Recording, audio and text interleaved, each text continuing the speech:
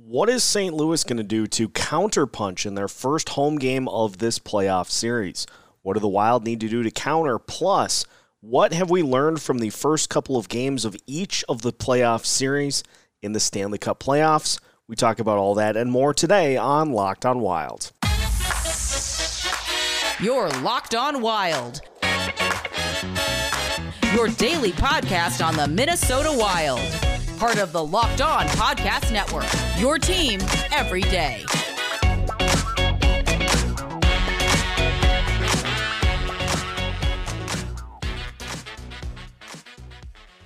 Welcome to another episode of Locked on Wild, your daily Minnesota Wild podcast, part of the Locked On Podcast Network, your team every day. Thank you for making Locked on Wild your first listen each and every day. And just as a reminder, Locked on Wild is free and available wherever you listen to podcasts. On today's episode of Locked on Wild, we look at what the Wild need to do to make it 2 straight wins in this Stanley Cup opening round playoff series against the St. Louis Blues, what the Wild need to do to get home field advantage back, and what we have seen so far from the first 2 games of each of the playoff series going on in both the East and the West. My name is Seth Topal, host of Locked on Wild, veteran Minnesota sports content producer with well over a decade's worth of experience covering your favorite Minnesota sports teams through the highs, the lows, and the playoffs. And now happy to be with you for Locked on Wild and happy to be with you for a Friday episode of the show, gearing up for Game 3 of this playoff series. Everything shifts now, so we will be in St. Louis for this game tonight, which means that the Blues, if we are going off of the patterns in this series, it means that the Blues' turn now comes to counterpunch what the Wild did in Game 2 to pick up the win. And so, big questions as to what do the Wild do? What do they need to do in order to pick up a second consecutive game in this series? Before we dive into that, I wanted to start with a look at what the Wild should do at the goalie spot, because I think amongst many people, I was one of the advocates for Cam Talbot to start this series.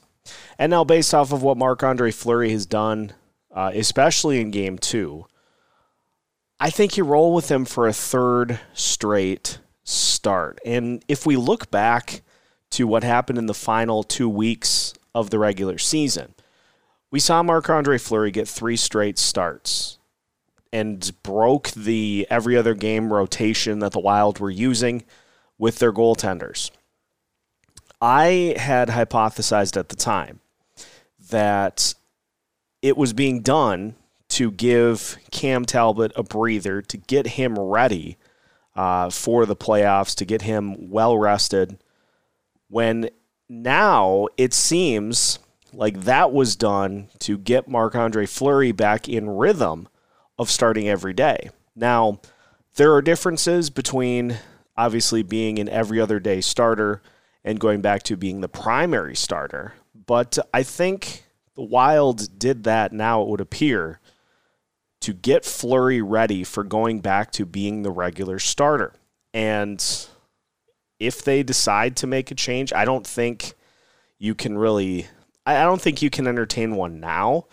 If Fleury struggles in Game 3, then I think that's probably when you go to Cam Talbot. I think that is the point where you bring in the fresh goalie to try to give a change of pace, because then let's say you lose Game 3 and you come back and find a way to win Game 4, then you have the opportunity where you just need 2 wins in the final 3 games, and you have 2 of those at home.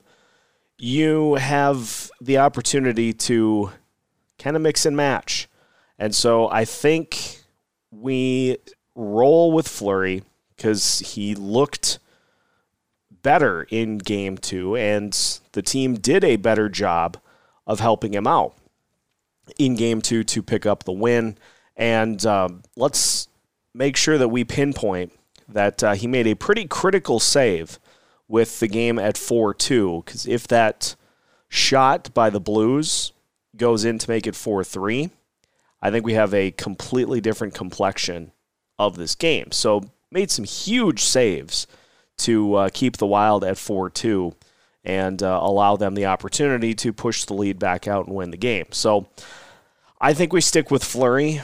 As far as the rest of the lineup, I don't know that there really is anything that needs to be changed. The one spot I think that bears keeping an eye on as this series unfolds is Matt Dumba in the lineup. It's, as we've talked about, it's pretty obvious that he's not 100%.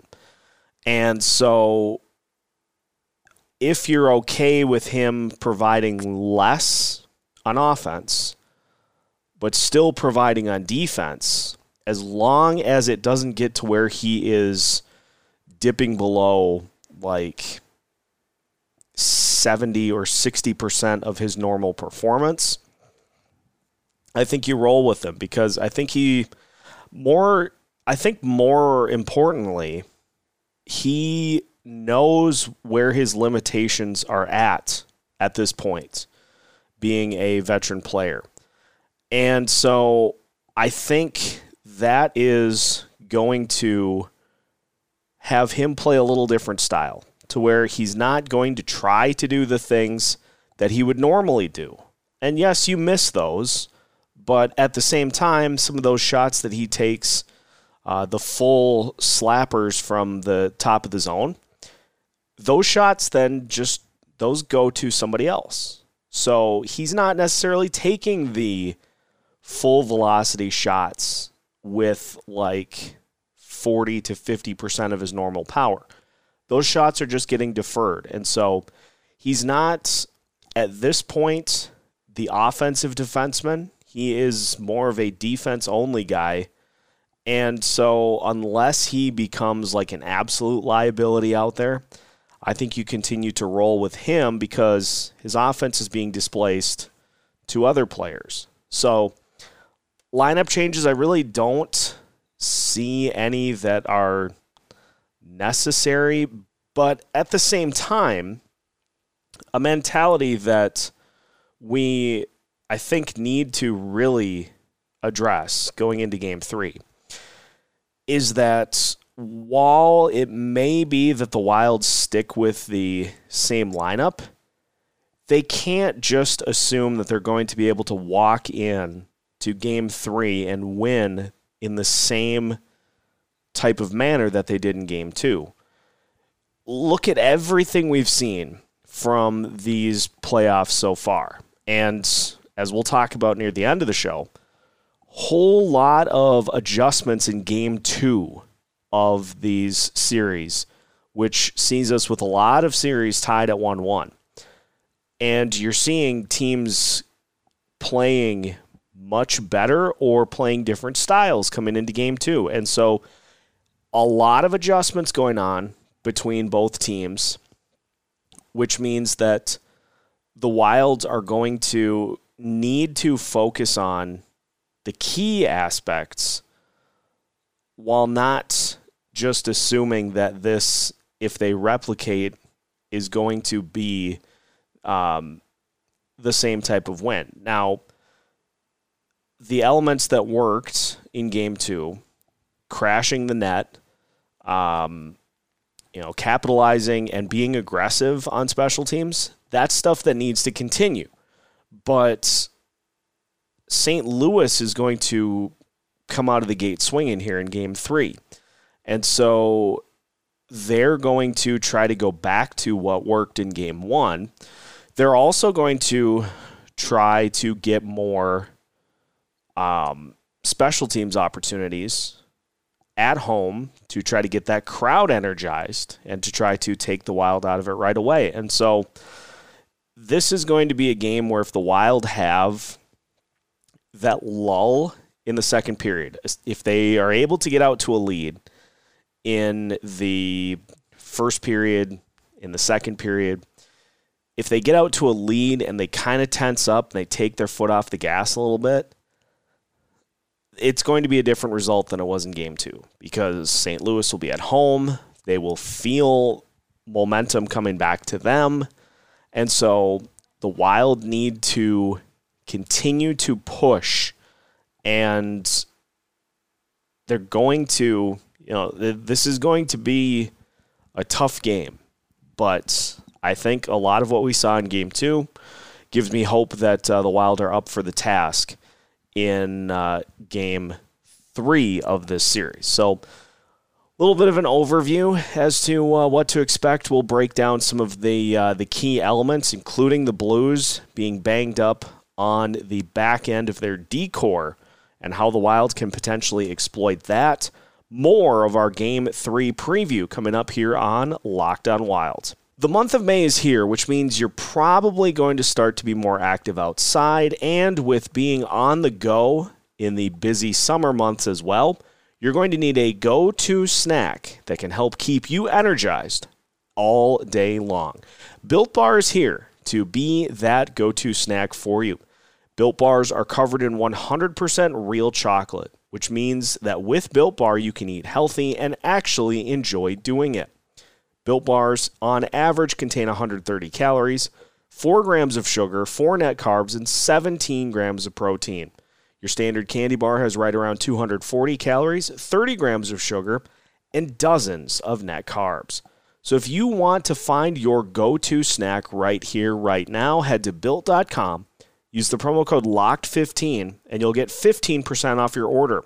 Again, use the promo code LOCKED15 for 15% off at Built.com. Continuing today's episode of Locked on Wilds. Once again, thank you for making Locked on Wild your first listen each and every day. For your second listen of the day today, make sure you check out Locked on Sports Minnesota for the Ron Johnson Show to get the full lowdown from one of the state's biggest sports personalities with great guests and great opinions as well. Locked on Sports Minnesota is available wherever you listen to podcasts. Continuing to dive into the nitty-gritty for Game 3 between the Wild and the Blues. And one of the big things that stands out coming into this game is the status of the D-core for the Blues. Dealing with injuries to Nick Leddy, also to Marco Scandella. The Blues lost Robert Bortuzzo during the game as well. And so you'd assume that some of those guys would be able to be back. For Bortuzzo, you'll remember he ended up blocking a shot, and it hit him basically in the ear, like the spot on the helmet for his ear. And so Craig Berube on Bortuzzo saying that there really is no update on his status and that he's out with an upper body injury. It sounds like Leddy or Scandella may be a little bit closer, but the interesting thing to keep an eye on is that the Blues are making an emergency call-up for Game 3 to try to give them some depth at the D-core. And so that leads you to believe that at least one of those guys is not going to play, which I think gives the Wilds, and I think that it has to give them some hope that they can continue to attack this defense and use that as a weak point while trying to contend with these three lines that the Blues are going to roll at the Wild. We talked about a little bit in yesterday's recap, in that the Blues, with being at home, are going to have the opportunity to set their line matchups the way they see fit, which means that the Grief line is going to see that top line, the Thomas line, going to see them much less frequently, unless it's during changes that happen on the ice. So for faceoffs and such, the Blues will be able to make adjustments there, which means that those other lines are going to have to step up defensively and do a little more than they normally would be asked to do to try to slow those guys down. that is where the likes of the fourth line, Jost, Duhaime, and Delorier come in. Those guys are going to need to bring it in this game as well, because I have a feeling that matchup is going to be picked quite a bit. So if those guys can step up and can do a good job of just keeping pace even with the lines that they're matched up with, that goes a huge way for this Wild team. The other thing is you look at the complexion of this series from an injury perspective. The Wilds are probably as healthy as they've been, with the exception of Matt Dumba, since well into the season. And Grief line, as we saw them dominate in Game 2, it felt like that line needed a little bit of time in Game 1 to get comfortable, especially Marcus Foligno.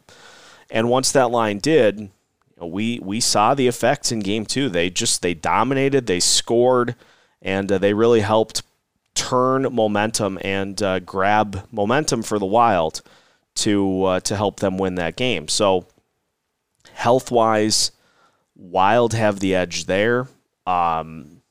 This is going to be interesting to see how Ville Husso bounces back after a rough performance in Game 2. Yes, he will be at home, but he doesn't have the experience that Marc-Andre Fleury does in the postseason to be able to shake off a bad performance and not have it sitting in the back of your head, to where when you cough up a rebound, wondering if the Wild are going to be able to get it past you for a goal. So if he continues to struggle, if he struggles in Game 3, then that becomes a spot in which the Wilds kind of have the edge as well, because Fleury's been there. Fleury has been in just as many postseason experiences as you could possibly imagine. And so he knows what needs to happen not only during games, but between games. And so that is an area that I think the Wild can exploit as well, if they can get opportunities on Husso like they did in Game 2 and like they did in Game 1, even though they didn't necessarily find the back of the net. If they can continue to pepper away, and especially early, take the crowd out of it, and more importantly, avoid that lull in the second period, then the Wild have a great chance to win this game. The penalties are still a concern, because we're seeing too many, especially in the retaliatory area, especially after the Wild get a penalty called against the Blues. There have been too many instances in which the Wilds take a penalty that nullifies it, that offsets it. Can't have that. The Wild are going to need some of those opportunities, and they need to try to play a more clean game in terms of just taking penalties overall. Penalty kill was much better, but if you limit those opportunities, then that is a spot where the Wild, again, can exploit in 5-on-5, because they're better in that area. So a lot to take into consideration for Game 3, and it's all about seeing what St. Louis does to react and adjusting to that and doing so on the fly. And so should be a great one here tonight, and should be fascinating to see if the Wilds can take home field advantage back after the Blues won Game 1 of the series in Xcel Energy Center. If we look around the NHL, though, it's very interesting in that we see pretty much all of the series, with the exception of a couple, tied at 1-1. So home ice is still something that a lot of road teams are taking advantage of. And so we'll discuss that to finish today's episode of Locked on Wild after this. BetOnline.net is your number one source for all of your betting stats and sports info. You can find all the latest sports developments, league reviews, and news, including this year's NBA playoffs, Major League Baseball's season, the Stanley Cup playoffs, and of course, this weekend's run to the Roses with the Kentucky Derby back in full swing. BetOnline is your continued source for all of your sports wagering information, from live betting to playoffs, esports, and more. So head to their website today or use your mobile device to learn more about the trends and the action. You can find all of that and so much more at BetOnline, where the game starts. Final segment of today's episode of Locked on Wild. Once again, thank you for making Locked on Wild your first listen each and every day. And just looking at what we've seen in the first round of the Stanley Cup playoffs so far, a lot of series that are tied at 1-1, which kind of got me thinking. Yes, you as the higher seed want to take advantage of home ice, but is it something that really makes that much of a difference early in the series, or is it something that is nice to have for later? And looking at what we've seen, we saw the Pittsburgh Penguins steal the first game of the series at Madison Square Garden, that triple overtime thriller. The Rangers bouncing back to take the second game at home. Washington Capitals edging the Florida Panthers on the road in Game 1. The Panthers respond to take Game 2. The Calgary Flames winning Game 1 of their series at home. The Dallas Stars responding to take Game 2 to tie that up at 1-1. The other matchups, of course, Wild Blues. The Tampa Bay Lightning picking up a win over the Toronto Maple Leafs to tie that series up at 1-1. Tampa Bay on the road.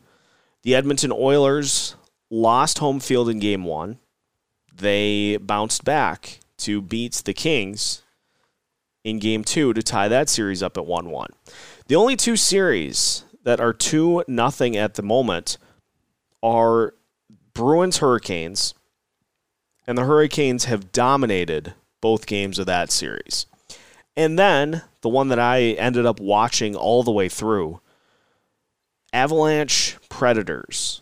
Colorado getting the OT win, dominating play, and really the only thing that kept the Predators in that game was Connor Ingram absolutely standing on his head, which was really fun to watch, and it's a shame that he had to be saddled with the loss in that game. But the point being is that it seems like home ice advantage is something that means more at the end of the series than it does at the beginning, because let's say you lose one of those first two home games, all you have to do then is win one on the road when the series flips, and then you're right back to it. So if the Wild win one of these two games in St. Louis, then we head back to the X at 2-2, and the Wild then have to win 2 out of 3 with 2 games at home. So in looking at this series when it started, and I think a lot of it was due to the Blues' success against the Wild recently. In looking at it as the series started, you kind of go in and you're like, boy, really feels like the Wild need to win these first 2 games in order to really feel good about where things are at in the series. I think the thought process is, as the home team, you just got to get to those final 3 games with home ice advantage. Give yourself home ice in that final 3 games, and you set yourself up in a good spot to win that series. Now, obviously, you want to win it earlier than that, but it's pretty obvious that this Wild Blues series is going to be going to go down to the wire. So for the Wilds, either in Game 3 or in Game 4, if they can counterpunch, as has happened in this series so far, then you basically have to win 2 games back-to-back to kind of get back on track in this series. And if you win Game 4 and then you win Game 5, then things start to really amp up for the Blues in terms of pressure. And so I think, and this is maybe more so for me in just my mentality, I think if the Wild get this to 2-2 heading into Game 5 with Games 5, 6, and 7, with 2 of those being at the X, I think you got to feel good about it, the potential of closing out that series. So interesting to just see how many road teams have taken advantage in those first 2 games, and the Predators nearly did, although in watching that game,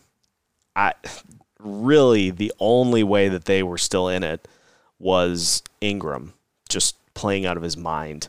So throw that series out, throw Bruins-Hurricanes out because the Hurricanes have dominated those games. But all about the adjustments that are made from game to game, and just that's just the way the playoffs work, is riding the momentum, handling the upswings and the downswings, and just adjusting and moving on to the next game.